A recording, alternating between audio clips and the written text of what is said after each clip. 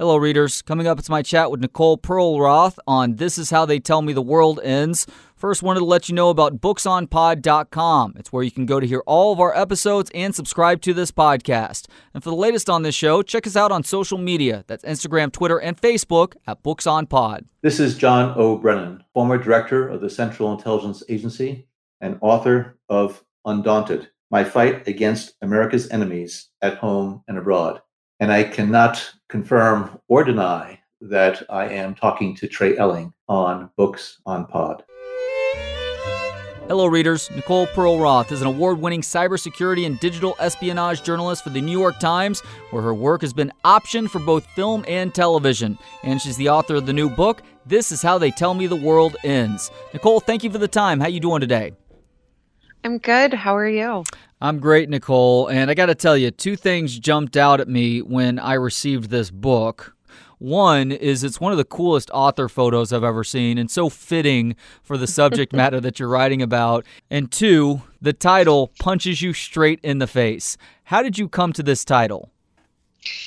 Well, it came to me in the shower about 10 years ago. I had been seeing a lot of my work in the footnotes of books about cybersecurity or cyber war.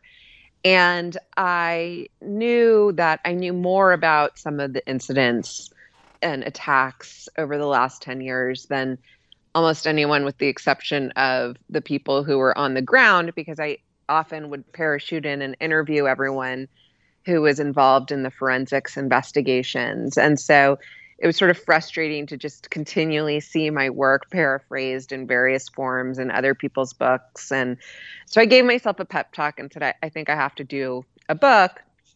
And I bought this like waterproof notepad and put it in my shower. And I just felt like the shower is the only time these days where you're not attached to a device and you actually have time to think for a minute these days. And so I just started thinking about, if I'm going to write a book, well, what would I call it? What would some of the chapters be?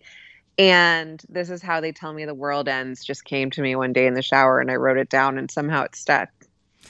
How did you end up covering cybersecurity for the New York Times? Is this something that you always had planned as you were making your way through school at Princeton and elsewhere?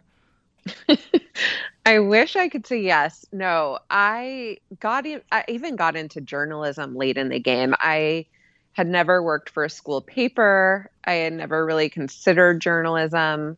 I worked in all sorts of jobs that my friends from Princeton took after we graduated. I was a consultant for a while. I was a paralegal for a while. I worked in marketing at Coach, the handbag company. And every job was just more boring and mind-numbing to me than the last. And so I ended up taking a class at NYU at night, which is kind of funny because I did go to Princeton.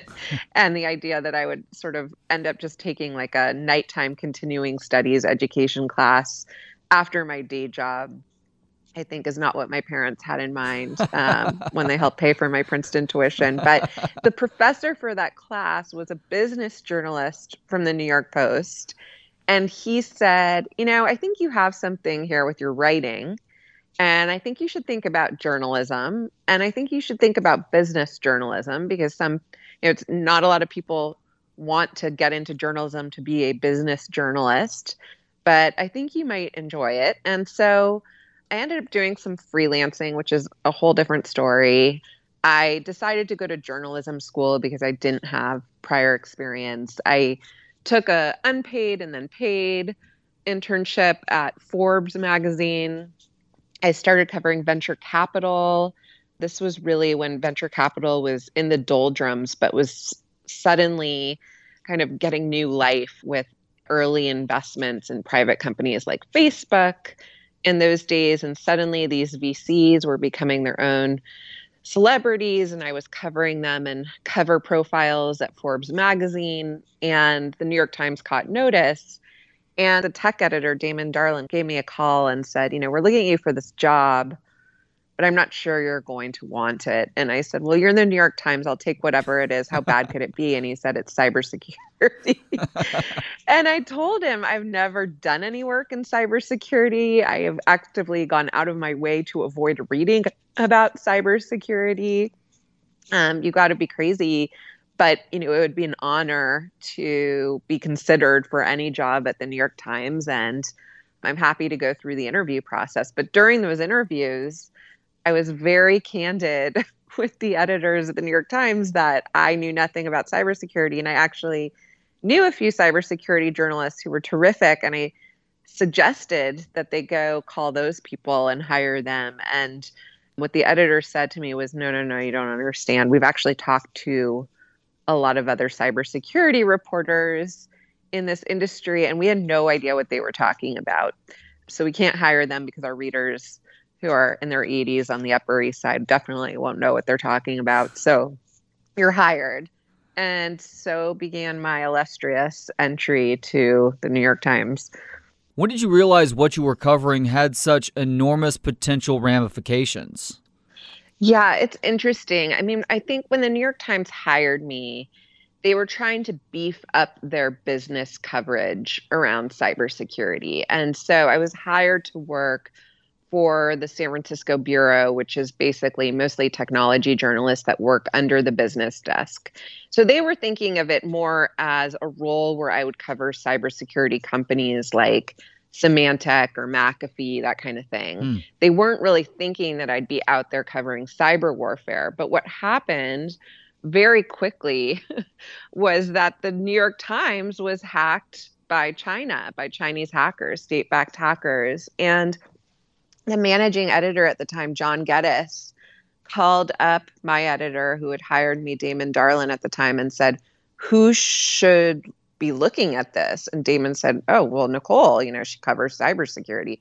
So I went and I embedded basically with our security team for a period of several months because we didn't want to write about this thing until we were confident that we had kicked them out of our networks. And I watched as the guy we jokingly called the Beijing summer intern would roll into our network at 9:30 a.m. Beijing time and roll out at 4 p.m. Beijing time every day and crawl across our network.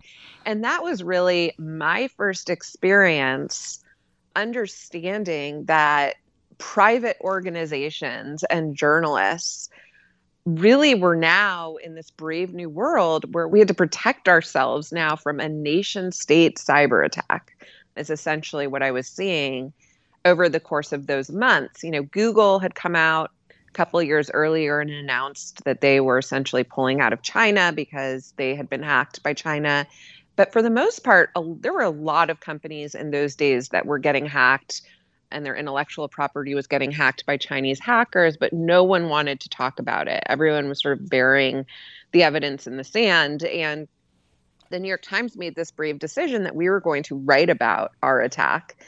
And so I wrote about it, and that just sent me off on this totally other course in my career where for pretty much the next 2 years, all I did was cover Chinese cyber espionage. But the other thing was that in writing about that attack, and I really credit the New York Times for allowing me to do that, we sort of busted open this world of Chinese intellectual property theft. And suddenly we made it okay for other victims to step forward and say, we also were hacked by these groups. And the Obama administration sort of seized the moment to start naming and shaming some of the Chinese hacking groups that were responsible and on and on and on. And from that point forward, the rate at which we were seeing new nation states come into the game and attack American companies and our allies and private organizations and journalists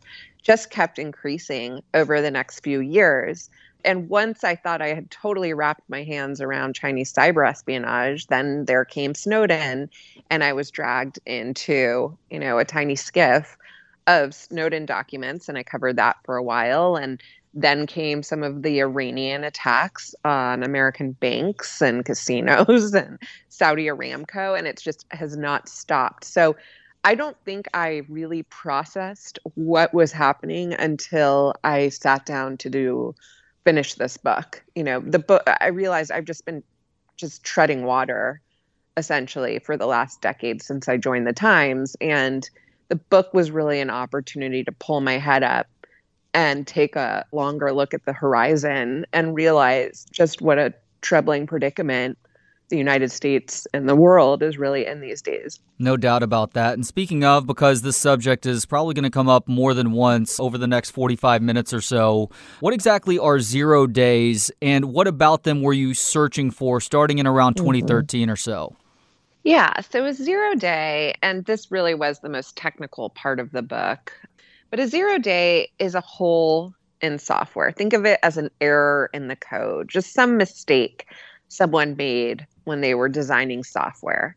So if I'm a hacker and I find a hole in, say, your iPhone's iOS mobile software, and Apple doesn't know about it and no one has called out this flaw before, that's called a 0 day. It just means it's a secret vulnerability that the manufacturer, in this case Apple, doesn't know about.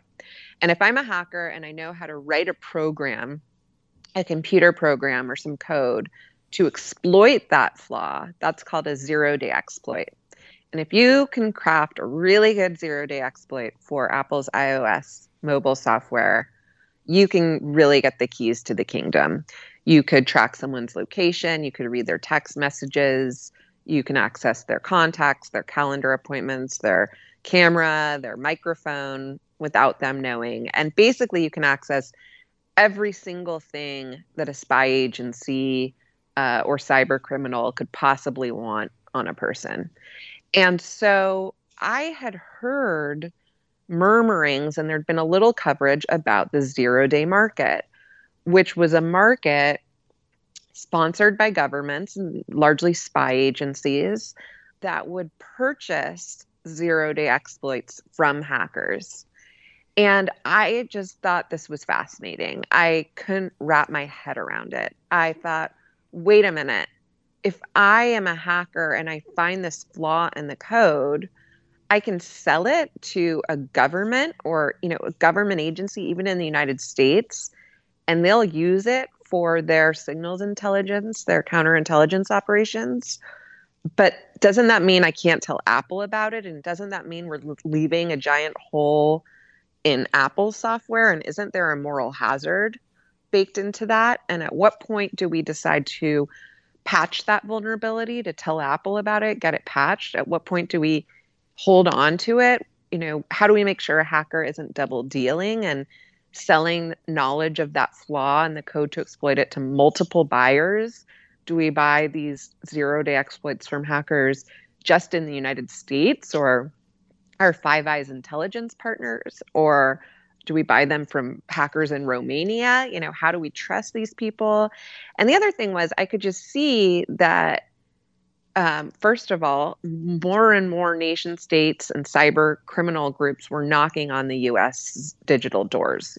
So if we left a hole in iOS software open and we didn't get it patched so we could spy on our adversaries and terrorists around the world, the chances that someone would eventually find that hole and use it back on us were increasing. And then the other thing was 3 decades ago, the world was using different technology. China was using Huawei software. We were not using Huawei. 3 decades later, Huawei is still sort of a glaring exception, but for the most part, we're all using the same technology. We're all using the same iPhones and Android phones, and whether you know it or not, you use Microsoft Windows in your everyday life. You might not have a PC, but it might be baked into the power grid or your wastewater treatment plant.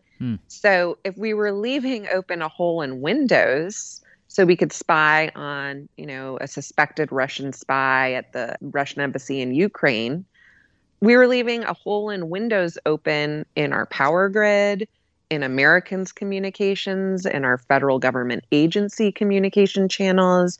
So I was just fascinated by this basic question of, wait a minute, aren't we sacrificing cybersecurity in the name of national security? And what does that even look like? And who makes these decisions? And what do these deals look like? And, are there like contracts Just the whole thing was just fascinating to me. Well, and that became my quest for the book. And it's inevitable that this technology ultimately does get weaponized. And sure enough, that happens with the U.S., with Israel's help, and they use it on a sort of WMD scale. And they did so on Iran's nuclear program. The plan, called Olympic Games, started formulating in 2007 and was ultimately implemented in 2009. And it actually did work very well at destroying centrifuges used to create explosive isotopes within Iran. But then something happened that those responsible considered to be a worst-case scenario. What was that worst-case scenario, and how far-reaching and long-lasting was this undesirable result? Yeah, it's a great question. The security industry called it Stuxnet. Before we knew the classified code name was Olympic Games, the security industry called it Stuxnet. But I use them sort of interchangeably in the book. And what it was really a counter-proliferation effort by the U.S. and Israel. In those days, it was fascinating to just go back to this period in U.S. history, which feels strange to even call it history because it wasn't that long ago. But the Israelis were pressuring the Bush administration, this was Bush's second term, to hand over our bunker buster bombs. That is what they felt they needed to truly decimate the Natanz nuclear facility in Iran. The facility is built underground, under concrete, and they just didn't have the bombs they thought they needed to take it out. So they were pressuring the Bush administration. When I went and even interviewed hackers at the NSA, they compared it to a PSYOP, a psychological operation. They said they never experienced anything like the pressure that they were getting from the Israelis to turn over bombs. But every simulation that the Pentagon was doing at the time about what would happen if the U.S. handed over these weapons showed that even if we just sort of looked the other way and didn't participate in the ultimate bombing of Natanz, but even if we just enabled it somehow, we would get dragged into a war with Iran. And at that point, we were already in Iraq. We were already in Afghanistan. Body counts of American soldiers coming back in caskets from Iraq that year in 2006 was reaching an all-time high, and Bush really had very little interest in getting into a third war in the Middle East. So he said, get me a third option, and that third option became Olympic Games. But when you go and look at the forensics around Olympic Games, it's just brilliant. You know, it's very clear that the coders in that design of that code had lawyers standing over their shoulders to make sure that there was as little collateral damage as possible. The code would infect the rotors that spun these centrifuges, these uranium centrifuges at Natanz. But before they did, they would wait 2 weeks just to make sure they were in the exact configuration of centrifuges that were present at Natanz, and to not do anything on any system that didn't match that exact configuration. And then it was genius. Then it would go in and spin up the centrifuges at higher speeds, and then it would sit back for 27 days and go back in and slow them down, and then it would sit back for 27 days. And what it was doing was destroying these centrifuges, destroying the uranium, but doing it in a way that looked like a natural accident. It was really designed extremely carefully. But like you said, worst case scenario happened. It got out. We don't know how it got out. There are some theories out there, but no one's ever confirmed it. But what happened was the code escaped, fled the coop, got out of Natanz, and it zigzagged around the world. I think first it hit a lot of networks in Asia, but eventually it boomeranged back to the United States. I remember it infected networks at Chevron. And, you know, it didn't do anything because, like I said, it had been so carefully designed to only work on Natanz. But what it did was it just started appearing on these networks, and network administrators and cybersecurity investigators started dissecting the code. And within a short amount of time, they realized what they were looking at was a cyber weapon of destruction, that this was code.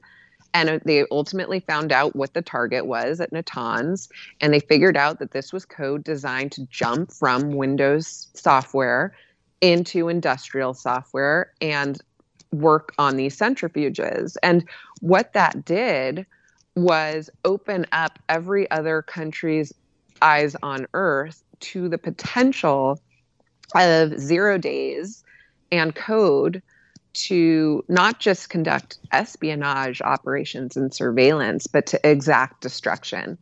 And the year it was discovered was 2010, during the Obama administration's first term.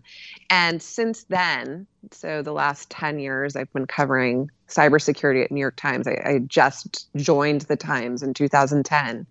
We've just watched as every other nation state on earth, with the exception of maybe Antarctica, has tried to acquire similar offensive cyber capabilities. And some have found they can do it on their own with their own trained engineers, but some have to buy their way into these capabilities. And this market for 0 days and cyber weaponry has really crept up to meet their demand. And no company was on the receiving end of more bad PR regarding hackers and 0-day bugs at the start of the 2010s than Microsoft. Personally speaking, I remember making the switch to Apple around that time, in part to feel safer about what was on my computer. Now realize after reading your book that it was a false sense of digital security. But when and how did Microsoft really regain control of this security? Well, Microsoft is such an interesting story because it's a well-known legend. But really what happened was they had cornered the PC market when Bill Gates was still running the place. But they had basically lagged on the internet. Netscape kind of came out of nowhere. They underestimated the fact that the internet would take off the way it did. And so they spent a lot of those years trying to play catch up.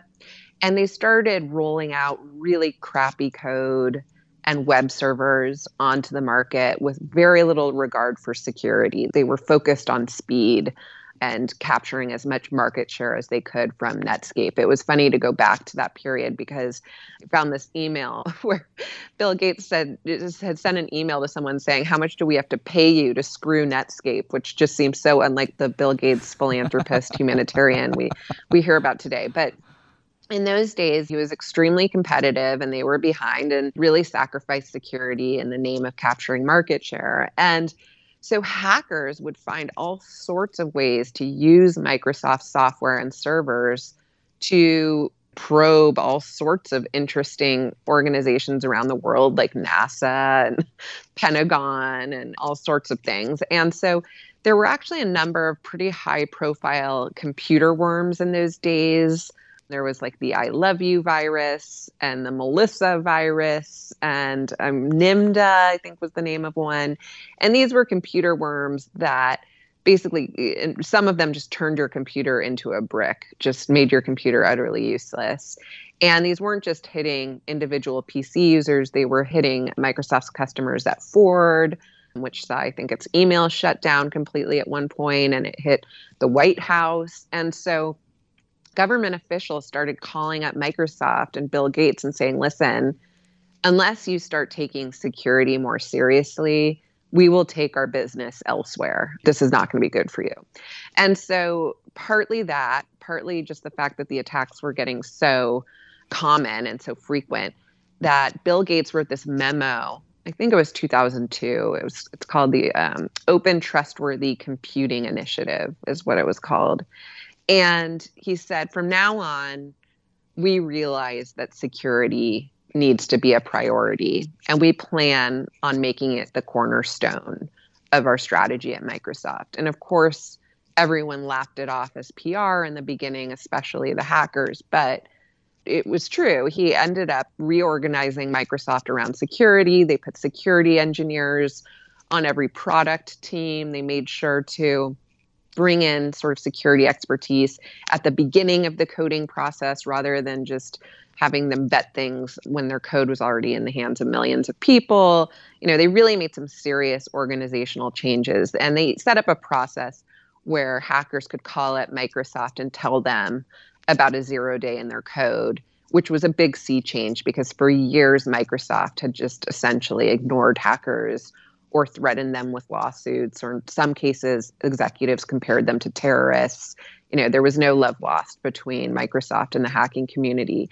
But after that memo, things really did change. And so the price of a 0-day, Windows 0-day, went from pennies, because there was just so many around the turn of the century, to, I think today, it might be $1 million for a really good 0-day exploit on the 0-day market if a government wants a way into Microsoft Windows for whatever reason.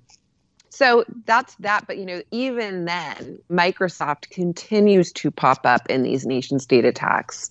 The Stuxnet, or Olympic Games attack, used 0-day exploits for Windows. We just saw Microsoft used in this attack by Chinese hackers on systems in the United States on Microsoft Exchange email services.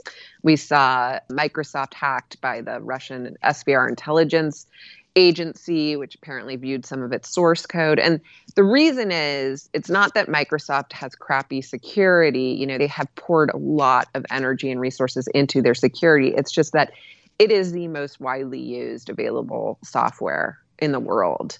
And as long as that is the case, it will continue to be the most targeted software in the world. And a lot of people actually think that in some ways it might be more secure than Apple's products. It's just that Apple's market share is still far below, at least on PCs, still far below Windows. So hackers have yet to have a reason to sort of target Apple's software in the same way. But that's steadily changing with the iPhone. Now the iPhone is just so ubiquitous.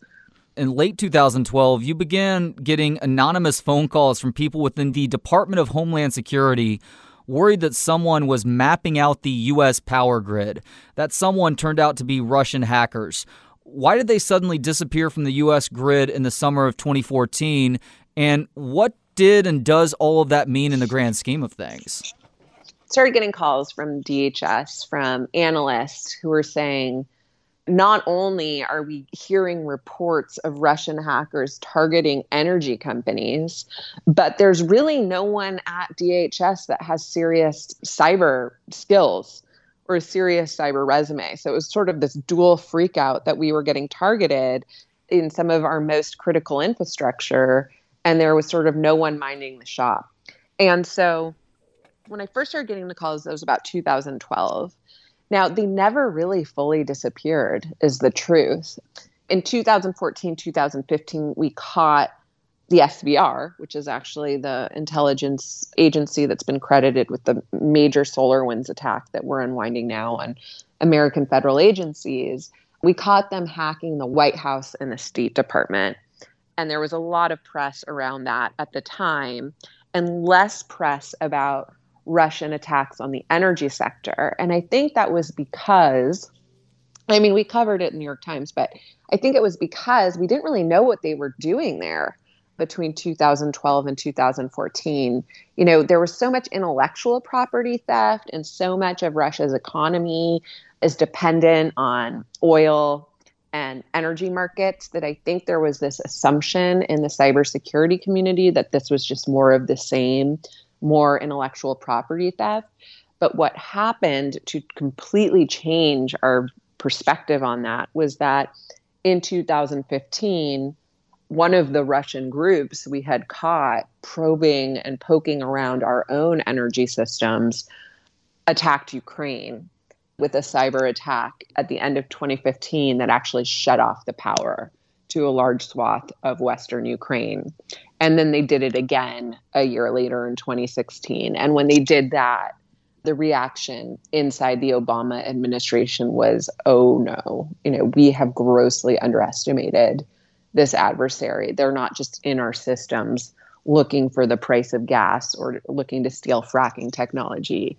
They are laying the groundwork here potentially for a future attack on our power systems. And since then, we have only seen that escalate. The guy that you named, Jimmy Sabian, was one of the first people to buy zero-day bugs from hackers for U.S. intel agencies in the late 1990s. You met with him in 2015, which was big for a couple of reasons. One, you'd had an impossible time finding people from the world willing to discuss it. And also, some of what he told you was really significant. What was the most profound thing that you learned from Jimmy that further fueled you and your assignment?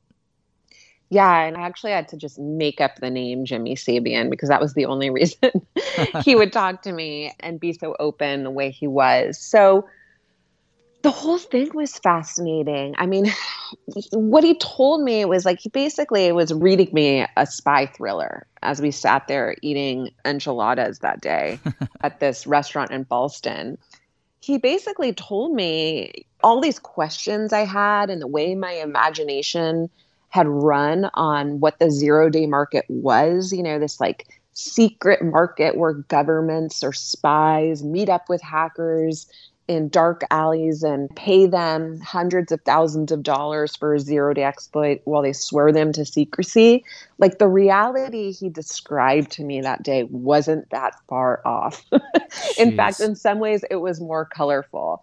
He said that they would send middlemen. They worked with this one Israeli middleman who they would send him to Eastern Europe with giant duffel bags of cash. Okay. They would send him over with like $1 million in cash. And this guy would go to Eastern Europe and he would meet with hackers and he would ask them for a way into the software that they needed to, probe the Russian embassy in Kiev or some diplomats in Jalalabad. They would find out what software these targets were using. And then they would send this guy over to Eastern Europe with a giant duffel bag of cash to find a 0 day exploit, essentially, to get into that software, to find a flaw in that software. And the reason they were going to Eastern Europe were a couple of reasons. One, in Eastern Europe, there was the Soviet legacy still of a very advanced science, technology, math education. But after the collapse of the Soviet Union, there just weren't as many job prospects there.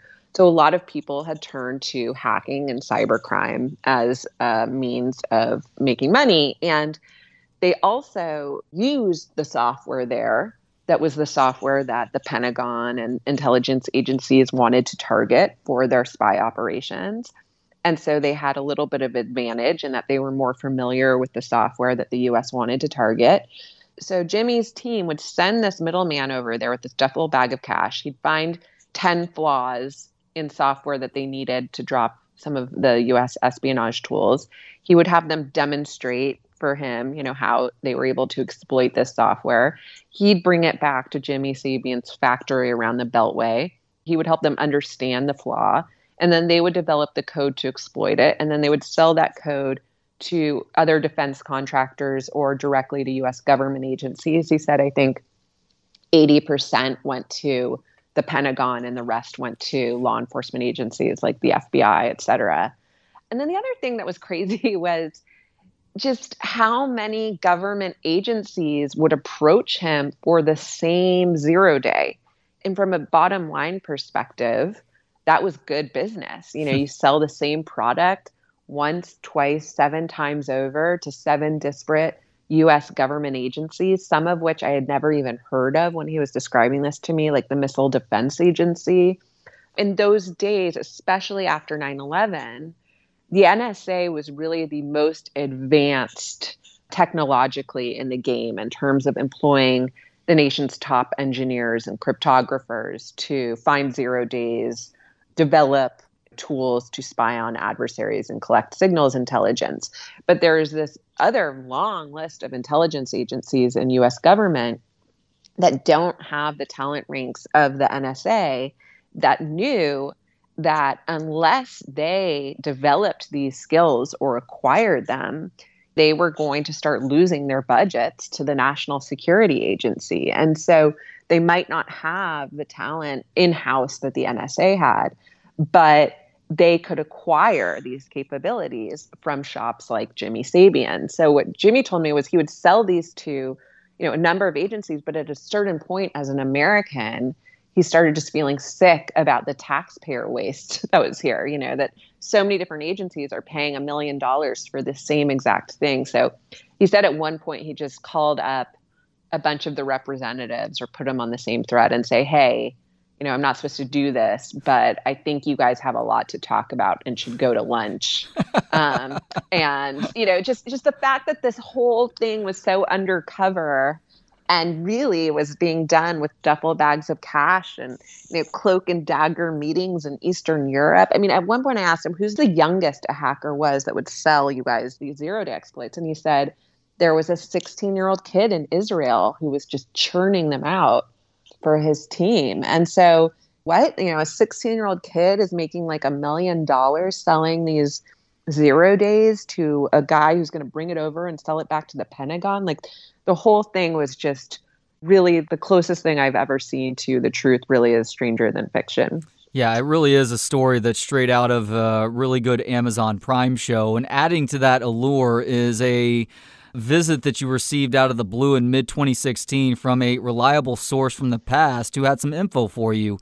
He literally had you take pictures and print a number of documents before destroying all digital evidence of what you had just done, and it provided you with a ton of info on a company called the NSO Group. How did they revolutionize cyber info gathering with a tool called Pegasus? Yeah, so this was a weird one. I had covered a lot of these spyware shops, shops that were popping up predominantly in Europe, like Hacking Team, another one called Gamma Group, that were advertising ways to break into iPhones in particular, especially as we were all moving everything in our thoughts and lives and banking passwords over to our iPhones. So they advertised mobile spyware, and I started covering some of the abuse of these products by governments. Like they kept claiming that they only sold these tools to human rights respecting governments and that these tools would only be used in the course of criminal investigations and to track terrorists.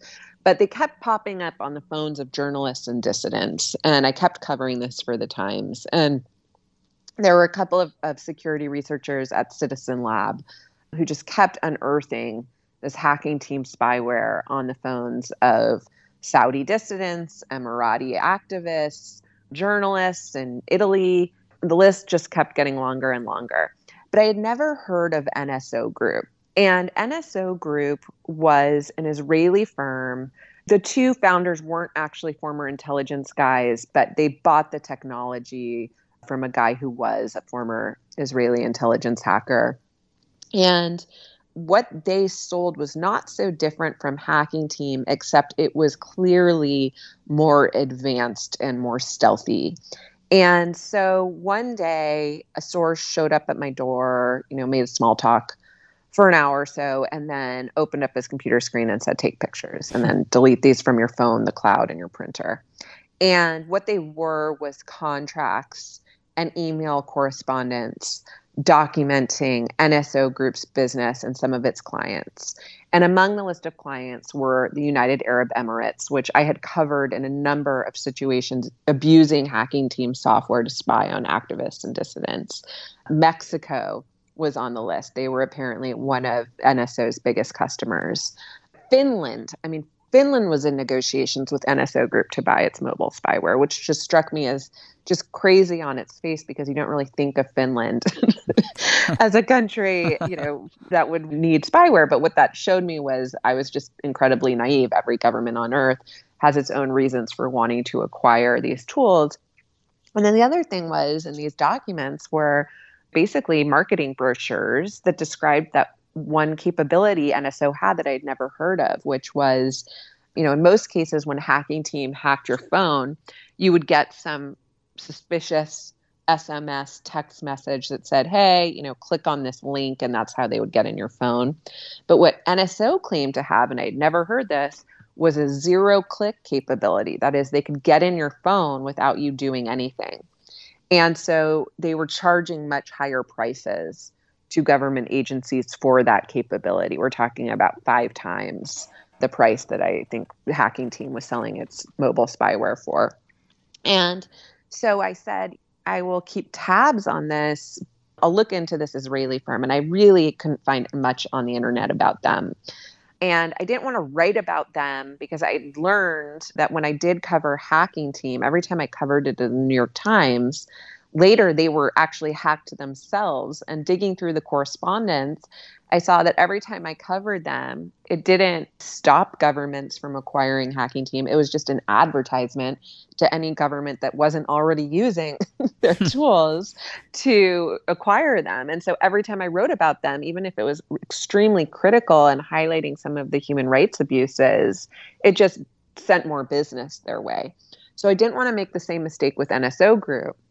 And I said, okay, the minute I find a case of abuse, I will disclose everything I just got from this source and everything I'll find in my research. And it didn't take that long. It was only, I think, a matter of a couple of months before I got a call from some researchers in San Francisco at Lookout, which is a mobile security firm, and Citizen Lab. And they said, guess what? We just found a new spyware by a firm called NSO Group on that same dissident in the UAE that you covered a year ago. And it's using 0 days in Apple. I think it was like 4 0 days in Apple's iOS software. And we're going to blow the lid on it. And so when that happened, I published everything I knew. And once that happened, I was everyone's kind of first call for those who were suspicious that they had NSO's spyware product, which is called Pegasus, on their phone. And when I would get those calls, and this really never happens because as a security journalist, you get a lot of crazy phone calls, but most of the people who called who were paranoid that they might have NSO's Pegasus spyware on their phone turned out they did. And in a lot of cases, these were not terrorists or cyber criminals or drug cartels. These were average, everyday citizens. And so what I was exposing, what I was learning was the fact that there is no oversight over the use of these tools. You know, once you sell them to even a country like Mexico that we don't think of in the same light that we think of even Saudi Arabia maybe, or Sudan, I was finding that someone in Mexican government agencies was using these tools to spy on nutritionists. I mean, why would they spy on nutritionists? Well, I learned it's because these nutritionists wanted a soda tax passed in Mexico. So clearly someone in government was getting kickbacks from the soda industry or something. You know, it was so clear that these tools were so ripe for abuse and no one was really looking at how they could be abused or doing anything about it. Nicole, whenever I think of Argentina, my first thought goes to chimichurri. It is truly the underrated condiment on the planet. But after reading Chapter 17, I will also now think of the impressive nature of Argentine hackers. What was the most important insight that you learned from them when visiting this country to further pursue this story? Man, I mean, I had just kept hearing that Argentina was sort of fertile ground for 0 day exploit development, which just seemed so weird. You know, I'd always wanted to go to Buenos Aires. I'd never been there. So I thought, okay, I'll go and I'll check out whether this is true. And so I went down during this hacking conference called Echo Party. And yeah, it was true. I mean, everyone I met with basically explained to me that Argentina has a whole culture around hacking because they have all these export controls, and Amazon didn't ship there when I was there. And this was, I think, 2015, 2016.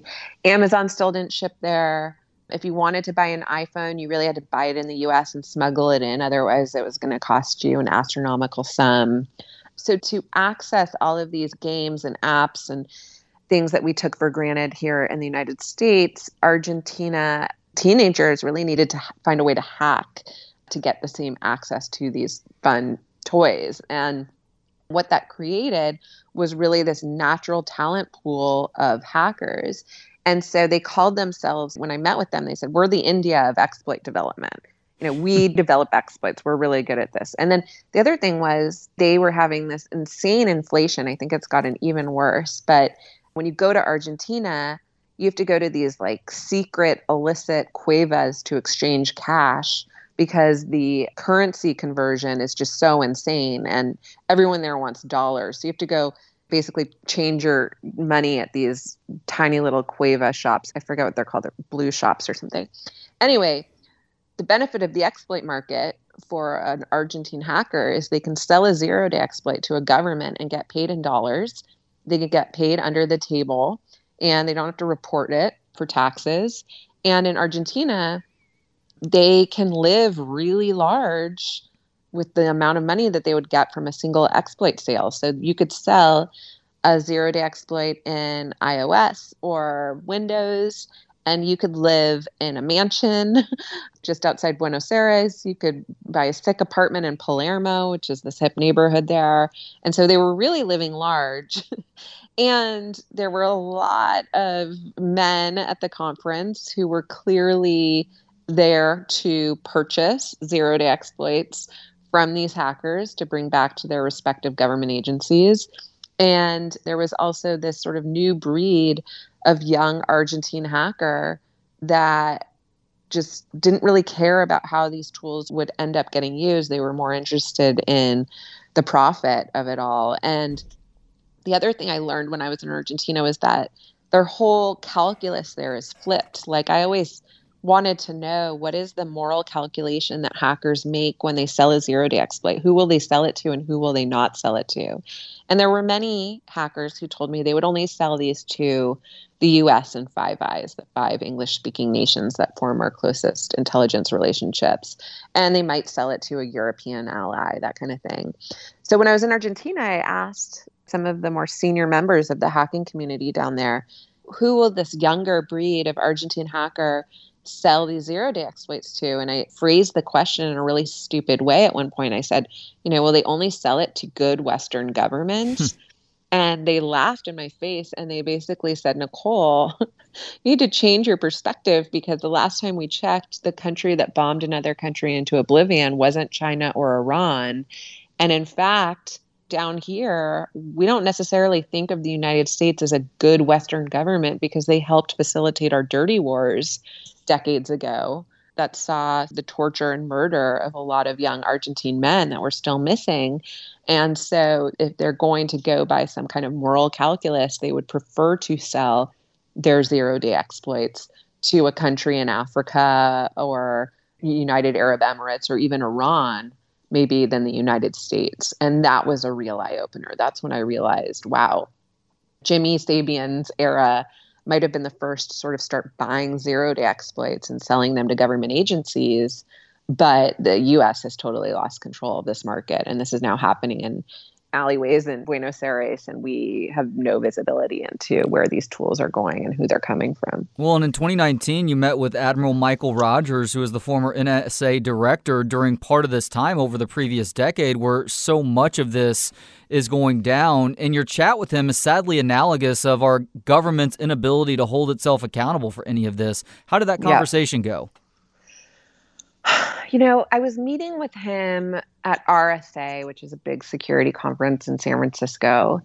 And we were there to talk about a startup he joined. This seems to be the big common career choice these days, as people step out of the NSA and they either start their own security company and consult back with government agencies or with the private sector. And that's what he was doing. But I barely recognized him, actually. He always wore his military garb. He had his medals. He was a very clean-cut guy when he was director of the NSA. But when I met him in this hotel room at the RSA conference, he had a beard. He was sort of wearing a grandpa sweater.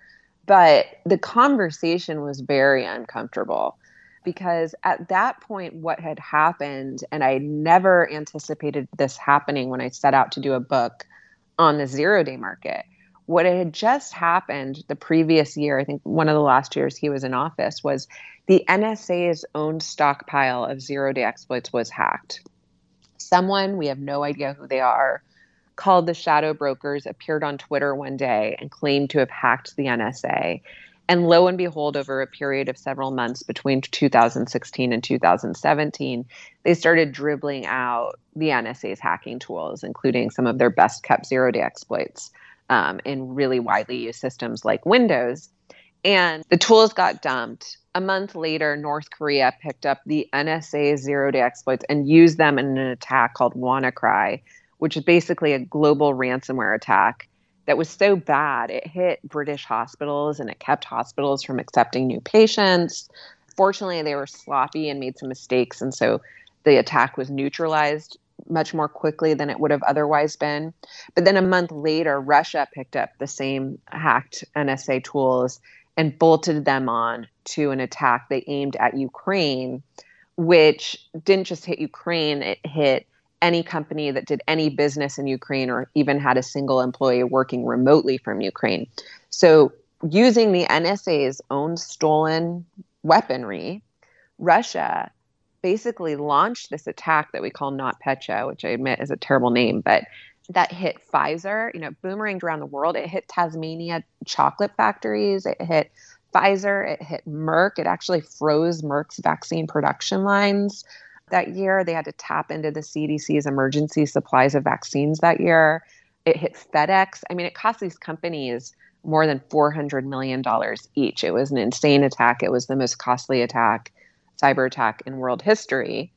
And so when I met with Admiral Rogers, I asked about this. I said, what were you thinking the day that you learned the NSA's tools had been picked up by Russia and used back on American companies? And I was dying to know the answer to this question. And it's, in some ways, it's the question I wanted to see answered over the course of the entire research period for this book.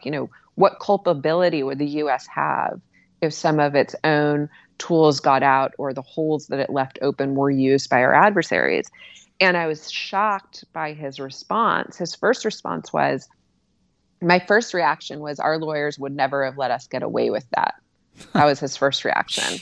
And then when I probed a little more, I said, wait a minute, do you lose any sleep over those attacks? And he said, I sleep just fine. And then when I asked it a third way, he said, Nicole, if Toyota makes a pickup truck and someone else comes along and they bolt a bomb onto the pickup truck, and then they drive the pickup truck, the Toyota pickup truck, through a crowd of people and detonate it and kill hundreds of people, is that Toyota's fault?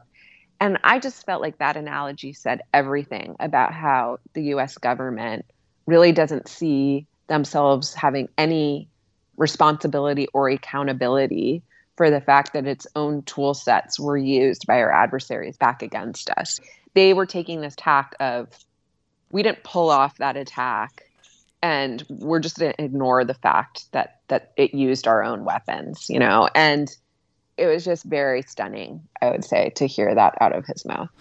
Nicole, there is a phone call that you received that I think is the most foreboding example of this book's ominous title. What was the call that you got on July 4th, 2017 that started with the voice on the other end saying to you, they're fucking in? Yeah, so on the July 4th holiday, my family and I were driving out into the Rockies, and I got the phone call that you just mentioned from a source warning me that they were in. And what he meant was that this top secret alert had just gone out from DHS to electric utility providers across the United States, warning them of a Russian attack. And buried in the alert at the bottom was a reference to some of the code the attackers had used. And what DHS had left in there, and probably not on purpose, was a reference to Wolf Creek, which is a nuclear facility out in Kansas. And it was clear from the technical indicators that these Russian hackers had gotten into Wolf Creek's enterprise network, into the business network at this nuclear facility. And this was really the first time that we'd seen any kind of confirmation that not only were Russian hackers inside our electrical utilities, but they were actually gunning for our nuclear plants. And we have no evidence that they ended up getting into the operational systems at that nuclear plant. But by and large, a consensus emerged that they weren't in there to steal intellectual property. They were in there poking around to see just how far into these systems they could get. And, fast forward where we are now with the SolarWinds attack, I just happened to get off an interview this morning with a CEO of a major utility company in the United States. And we don't think that utility companies were ultimately compromised in the SolarWinds attack, or that they were the ultimate target, I should say. But it was clear that they used SolarWinds to get access to some of their networks, and were definitely poking around, seeing what else they could get into and where else they might be able to bury their code. And we don't really know where those efforts concluded. You don't know what you don't know. And that is really the situation in cyber right now. We don't know how far into our critical infrastructure Russian hackers are, but we now know conclusively from that moment in 2017 until now that they are inside some systems and they are waiting for some geopolitical impetus to pull the trigger. And we have to now operate that way. We are using systems and software that's laden with holes and hackers. And we have to assume that we're operating from a place of immense vulnerability.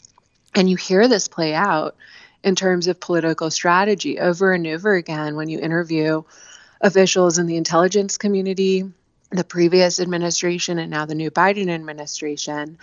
Often you can hear this undercurrent of fear when they talk about how to respond to Russian attacks. They're coming very much from a place of, but what will Vladimir Putin do? What will Russia do if we do this?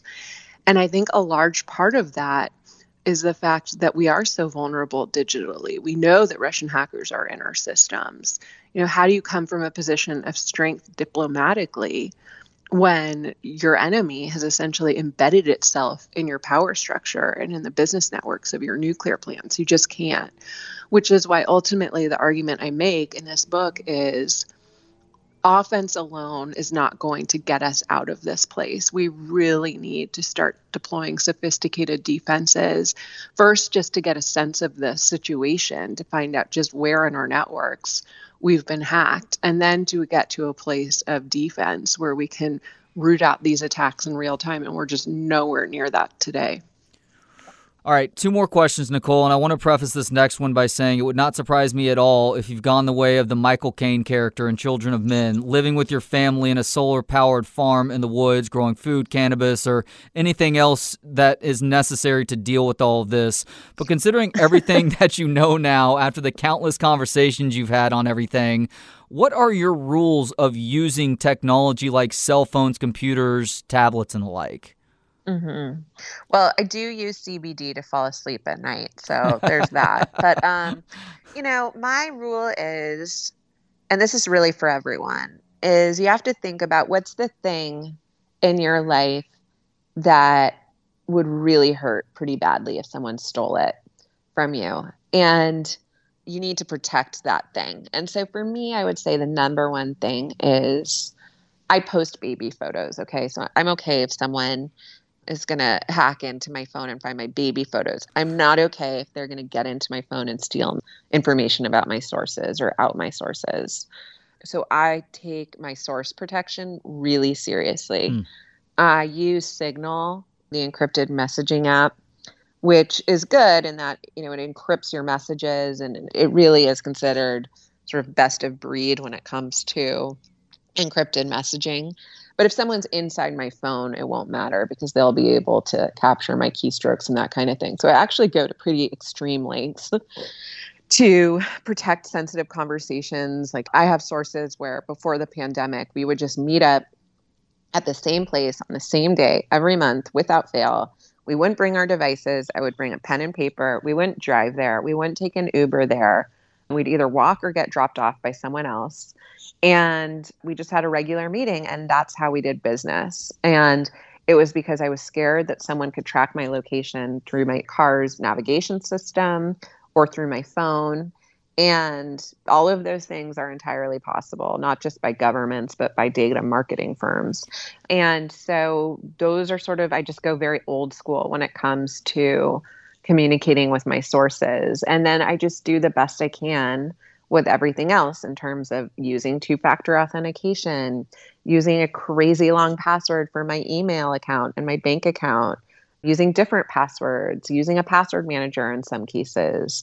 All of those things, as boring and lame and as tired as we are of hearing them, can knock out about 80% of the cyber threats you face. I don't click on links and attachments because I've just seen too many phishing campaigns used by nation state actors and cyber criminals. So it can be annoying, but I also just don't want to live my life like a tinfoil hat person. Mm-hmm. I had this story, I forget if I told it in the book, but when I was covering Chinese cyber espionage, I had this moment where I still hadn't published the story about the Chinese attack on the New York Times.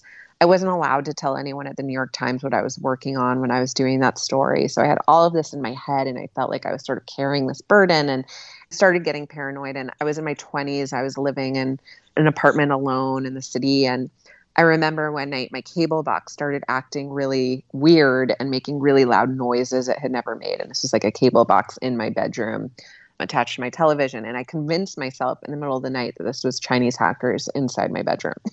So Wow. I got up and I ripped the thing out of the wall, and I said something like, "Not today, China," something ridiculous. And the next day, in like that morning golden light, I saw that cable box ripped out of the wall sitting on my floor, and just had to check myself and say, maybe there are hackers inside your systems right now, but is this really how you want to live your life? Up at night, worried that there are hackers in the wall? That is not a healthy way to live. And so from that moment on, I just decided I would do the best I can. I wouldn't be an idiot, and I would go out of my way to protect my sources. And that's the best you can do, because I can't expect I'm going to defend myself from the SVR. They're too good. And most of us are not targets for Russian intelligence agencies or Chinese state-sponsored hackers. And so, what you can do is just worry about your bank account information and make sure you use two-factor authentication and a different password, and you'll probably be okay.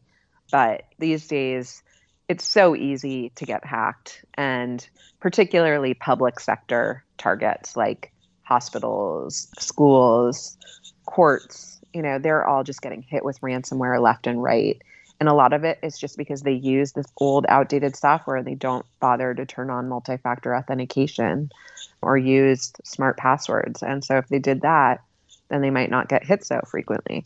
Well, as you point out also, America is more digitized than any other country on the planet, so we're more susceptible to serious attacks. But people can read this book to find out more about that. My last question for you, I alluded to this earlier. This is a gripping story that you tell in this book, Nicole.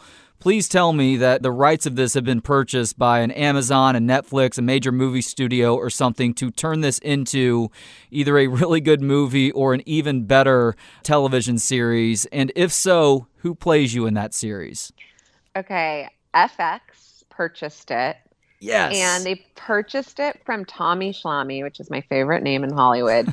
Tommy was the showrunner for the early seasons of West Wing, early director, worked with, gosh, why am I blanking on his name? Who did West Wing and Social Network and everything? Aaron Sorkin, yeah. Yeah.